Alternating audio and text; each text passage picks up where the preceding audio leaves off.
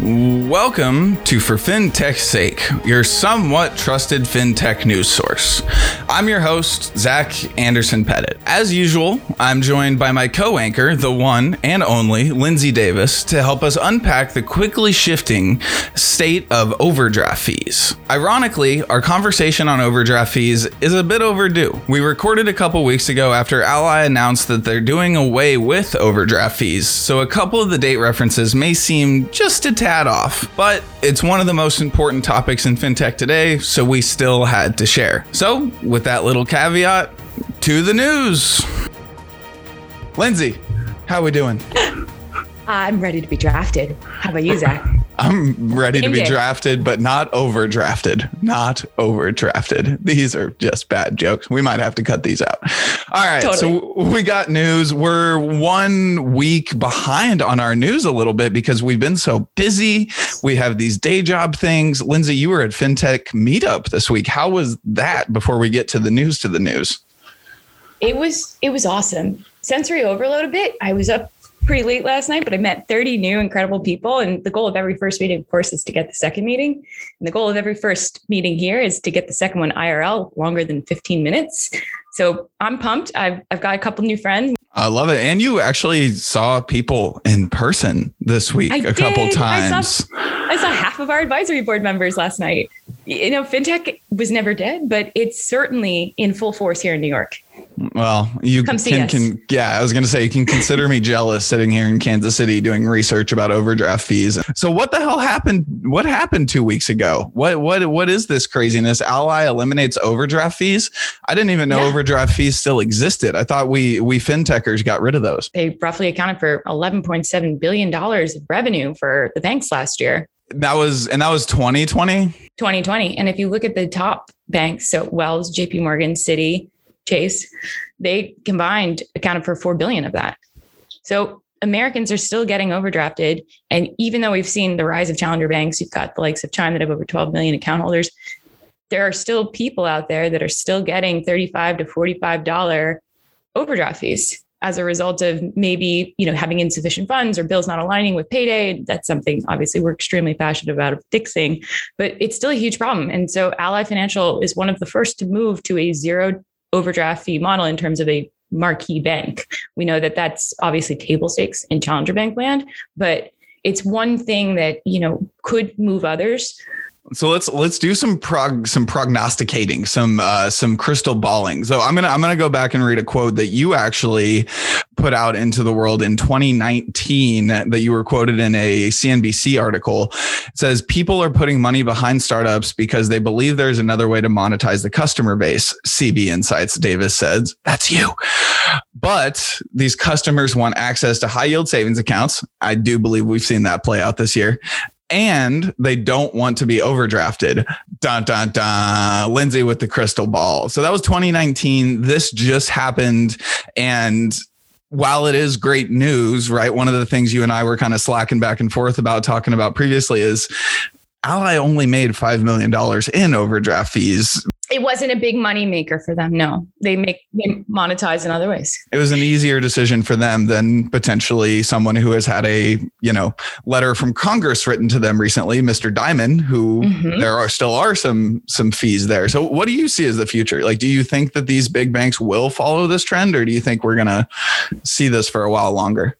Well, JP Morgan was 12.5% of that overdraft in terms of how much they collected. So $1.5 billion. So that's not something that is going to be as easy as giving up $4 million, but they're going to have to move in the direction of consumers, and consumers are not going to keep paying $35 or $45 overdraft fees when there's so many options on the market. Yeah. I mean, damn right. I mean, you look at like Dave, you look at Cushion, you look at some of these companies that are literally built around the idea of overdraft fees and eliminating them or paying them back. And I don't think Cushion's a unicorn at this point. I actually have no idea what their valuation is, but Dave very clearly is, right? That little bear is a really big bear on the SPAC track. Exactly. Them, Acorns, MoneyLion, all of them have a $0 overdraft fee product that is table stakes in fintech. You can't be charging people for services that you're not rendering. Yeah, and it's weirdly table stakes throughout different portions of kind of like the forward-thinking digital economy, I think, right? There's like NBKC didn't have overdraft fees. One of the reasons I'm still a customer there is my little community bank that I used to work for down the street doesn't have overdraft fees. And I also think no, at all. No, there's none. No hair on that deal. No hair on that deal. Where's that asterisk? Exactly. Telling me There's 20 terms and conditions I need to comply with in order to get access to that. I mean, Wells Fargo certainly does have that product, but you have to put money in a savings account and it can't dip below a certain amount. Mine is currently $300. But the funny thing is, if you accidentally dip into that money and need to use it in case you overdraft, because I have, and that's possible, they don't replenish that money in the savings account. So if the savings account is below $300, you'll get hit with the checking account fee. But that's one of those things that someone like me will just like call them and complain, or walk into a physical branch pre-COVID and be like, absolutely not. I've been a customer since I was 12. But still, the fact that happens to someone that is, I mean, it's not like you're making minimum wage over here, right? Like, I'm not saying you're the wealthiest person in the world, but we're both doing, I think, okay. And I think we've both probably been hit with overdraft fees within, the past couple of years, within times where if ACH didn't align with exactly. I was moving money in, I was sweeping money into a robo account that had a high yield savings product because they didn't have it. That it just happens. It's interesting to think about how the fintech eating the world, kind of the idea of everything becoming a bank, of a lot of these SaaS services that have classically, like the Honeybooks of the world, the Squires of the world, a lot of these companies that are just kind of serving this group of kind of rabid fans, but haven't yet gotten into banking, they're also making this table stakes, right? I was reading through this thing that you and I do together actually makes me much, much smarter. I was reading through the JP Morgan annual letter. Loved it. And the third kind of one of the third main point was banks' enormous competitive threats from virtually every angle. The first thing on there is banks are playing an increasingly smaller role in the financial system. That blew my mind to hear him admit that. I know he had said that fintech's a threat before, but the idea that banks themselves are playing less of a role, I would think that something like that would push them in the direction of, okay, fine, we'll let that, 1.4 billion or whatever it is exactly go in the hopes of a bigger business in the future and maybe actually like doing the right thing. And it was also the first time that he woke up to demographics that they've been ignoring. It was the first time we mentioned Latinx and building products and services for marginalized consumers versus companies, which we've had on the podcast, Welcome Tech. They've been here. That was core to their thesis. They recognize that. We've talked to a couple of companies at the FinTech Meetup, actually, that are also working on products and services to bring marginalized consumers into banking products. Because again, you're contributing to the economy and you're here on a legal green card. Why can't you have access to a banking account because you don't have a social security number? I can go into your employment. I can go into your payroll system. I can see that you're an employed person. I can see that you have a steady income stream. And if you're working at Goldman Sachs, like, you've clearly gone through a background check. Yeah. And you've probably proven yourself to be a positive addition to society, I think, at the very least, right? Like, there's immigration in general, I think, is a positive addition to society. But if you're talking about that level, I mean, how are we not allowing an easier on-ramp into the financial system? It blows my mind. But that's what we're here to talk about, right? We're here to spotlight these pain points in the gaps in the financial system that still exist today. Like, they're very much real. And for anybody that finally had to give up the physical bank branch, like, and start to use the digital services, they recognize there was a huge gap. Like, even if it was a core customer for, like, a target customer for a JP Morgan or a Wells Fargo, like, if their digital services weren't up to snuff, consumers were taking to the phones, calling, complaining. And finally, all of them have been like, we need to really accelerate this digital transformation thing. Yeah. Googling, trying to find the right app thing, and then doing some payroll switching thing over to this other thing, and doing the thing that we do when we're trying to solve a problem in our lives.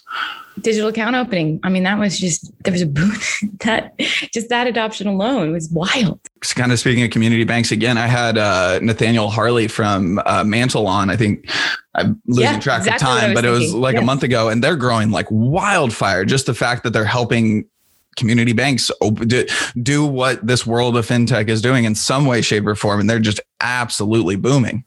Because that was the first pain point. I think that if you look at what happened when the economy shut down, banks had this digital transformation roadmap, and anything that didn't solve for that immediate pain point, like I now have to move all of my traffic from in branch to online, and I have to do KYC remote, and I have to be able to open the account, and I have to be able to digitize the documentation. They're not going to come sit in here and fill this out, and then they're not going to print out their switch direct deposit form and then send it to someone in HR, because that person's not going to be able to physically walk over to HR.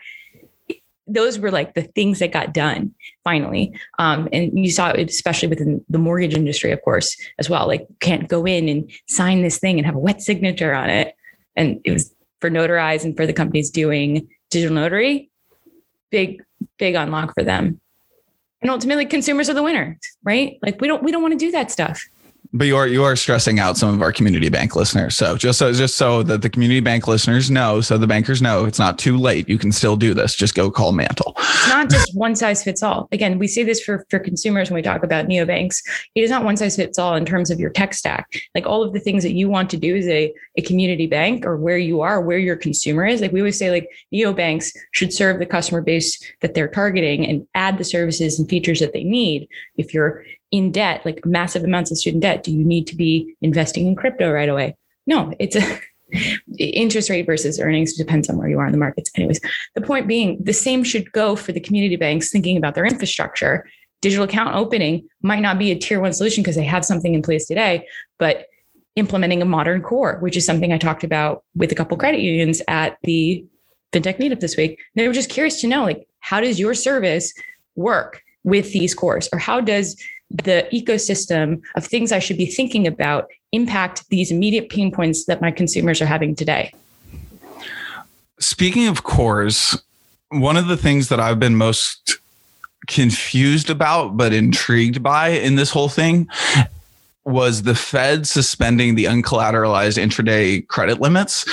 I didn't really know that the Fed could, I guess, waive overdraft fees themselves on the banks. Like, I've never thought of the idea that the banks could even have I guess it's an oversimplification and probably not the correct term, but a bank to have an overdraft fee with the Fed. I haven't been as close to the details of that, but would you think the Fed is going to essentially eliminate the overdraft fee on the banks? Why can't the banks then do the same thing for their own consumers? It's sort of, I think that that's kind of what is missing here. How do you get mass industry adoption? You need somebody with a bigger stick to say, this is best in class. Like, this is the way forward. And JP Morgan getting a letter certainly is, meets a headline, but is it going to make Jamie Dimon move?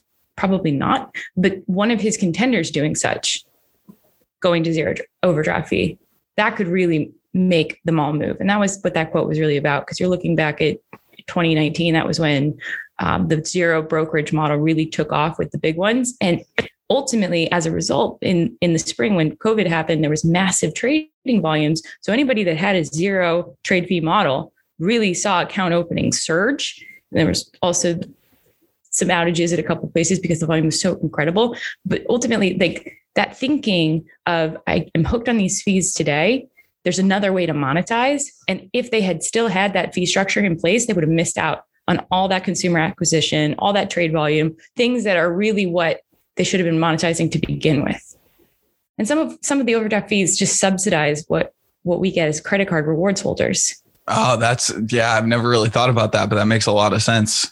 It doesn't, though. JP Morgan, it really does. Well, no, I mean, it makes sense from the point of view of like, if you think about it in a spreadsheet. Yeah. If you think about it in a spreadsheet, it makes sense. If you think about it in logic and actually doing the right thing for a consumer, absolutely not. It makes no sense, but that's not what big banks are known for. So why would we expect them all of a sudden to do that? Because that's what consumers want. If you just listen to them, they don't want to be overdrafted. I thought about this the other night, where if I could give my points to somebody that was about to overdraft something in a way to prevent that bad thing from happening, I sit on points. I don't know really how to use them, to be honest. I just get them. I want to give them. It's not charity. It's literally, I don't want to see that consumer. Just give me less points. Stop competing on points and just help consumers. Give me the option. If somebody's at the gas station and they have to get gas and they're about to overdraft their bank account, if I could just give them the points or cover that overdraft for them, I think that would be just an incredible viral feature that millennials and Gen Z, because they care very deeply about people, would be hooked on, and something that they have access to do. Why do we always demonize JP Morgan so much? Because they have $3.2 trillion of assets. But so is B of A that much smaller? Like, why is Brian Moynihan not getting a letter? 2.3 trillion. Okay, what's a trillion here and a trillion there in our modern economy, though, right? I mean, we're printing that daily. It's probably the GDP of a smaller country, but that's okay. That's not the point. It's because they make such big, bold statements, and then they do things that don't necessarily tie to helping customers. The letter speaks about consumers, helping consumers, building products and services that bring marginalized consumers into the market, but they don't follow that. Their actions don't follow their promises all the time. Do you think, getting back to the prognosticating, over the next 5 years, kind of those bigger 4 or 5 banks, do you see one of them stepping up and doing this? Or do you think that we're going to, yes? They'll monetize another way. They'll find a way to fee you. They just can't fee this. I mean, that's the thing about Ally's. I have an Ally checking account. I have an Ally auto loan, and all of their, I mean, if you look at their earnings statement, like the auto business is the booming piece of the whole thing. And like we said, I mean, it's $5 million, which to them is not, to most of these banks of that size is not really anything to care too much about, which is wild. But their do it right commitment, I think it's just interesting the way that they're like actually following through, and now people are talking about it. And yeah, maybe Ally Bank is the Robin Hood of overdraft fees, where they're actually going to push the rest of the industry in that direction. I have no clue, but dear God, I hope so, because I think it's like one of the last bastions of just predatory lending, right? Like if you think of an overdraft fee as basically a payday loan, which it is, it's just a payday loan of a different name. Like, dear God, I hope that we move in that direction. But I hope it's not theater. Corporate innovation theater. Yeah, it won't be. It's a hopeful future that we have, I think, as far as this goes. And I mean, maybe they end up, acquiring a Cushion, acquiring a Dave. That would be hilarious. I thought about this back in the day. Wells and Chime had gotten together. The brands of the two businesses, they're just so different. It would be really tricky to integrate the culture of a fast-growing consumer-first startup with a bank that has a lot of layers and has not always done the right thing by consumers. If we're at a point where, banks are playing an increasingly smaller role in the financial system as one of the top line things that they're saying in an annual shareholder letter, and fintech and big tech are here, ... big time ! That's from a bank annual shareholder letter with an exclamation freaking point. That's crazy. Well, Jamie Dimon has been saying this for years, though. He's been noting that Silicon Valley is going to eat our lunch. They did try, right? They've got Fin. After a year, they shuttered it. They've finally rolled out a robo-advisor. They're trying to fast follow on some of the features versus my, charity of points product. Like, think about where your consumers are at today and what is making them agitated. Like, what is creating complexity in a system that clearly does not exist when you think from 0 to 15 minutes, I can be KYC'd in a Dave app and have a new account. And you also think about it, I think when you're signing up for something like that, like I think about like MoneyLion as an example, right? Like when they had the SPAC, there was more attention on them than there had been previously. And folks were like, hey, this is predatory, right? But it's a membership that allows you for a certain set of services that if you can pay that monthly membership, you don't calculate the APR. You don't think of it that way. And in some, I mean, I don't know, there's some parallels there. I don't really know what they are exactly, but thinking about this new like membership thing in the fintech world that allows you to overdraft with small dollar loans, basically, it's income smoothing. It's just income smoothing. Like Payday does not align with bill pay. Yeah, I mean, or Branch and many, many, many others would not be a thing. Like the cash flow issue here is probably the biggest thing that's driving all of it, right? I mean, even with the federal stimulus and everything else, the overdraft fees were still up in 2020 compared to 2019. That part is upsetting because banks were told not to charge people overdraft fees. There's moratoriums in place on student debt. There's, cannot evict your residents if they can't pay their rent. Well, we got to keep an eye on it. I think as the world of fintech continues to eat the world and quote, banks are playing an increasingly smaller role in the financial system and fintech and big tech are here big time. We have to keep an eye on these things. We have to keep the news going. And despite being a couple of weeks late on this, I'm glad that we dug into it. And I think I don't know. I'm hopeful. I think that this, despite, being $5 million or whatever, it's a big move by a big brand. And to your point, I hope that this does turn into something where we see fast followers in the big banks and fast followers even in the smaller banks. It's a watershed moment for the industry. Whatever the size and scope of it is, it matters because those customers of Ally now truly feel like they have a financial ally. And that's really what banks should be doing, protecting consumers, protecting you and me. That's what they were built to do. That's a beautiful, inspirational, and punny note to end on. You're just the queen of puns. They're truly a financial ally. I think like 5 times a week I get a pun. You're an accidental pun master then, because like 6 times a week I get slacks from you that are just the punniest thing in fintech, and you're just on top of the puns. And you're on top of the pod. Until next week. Good to see you, Zach. You too, Lindsay.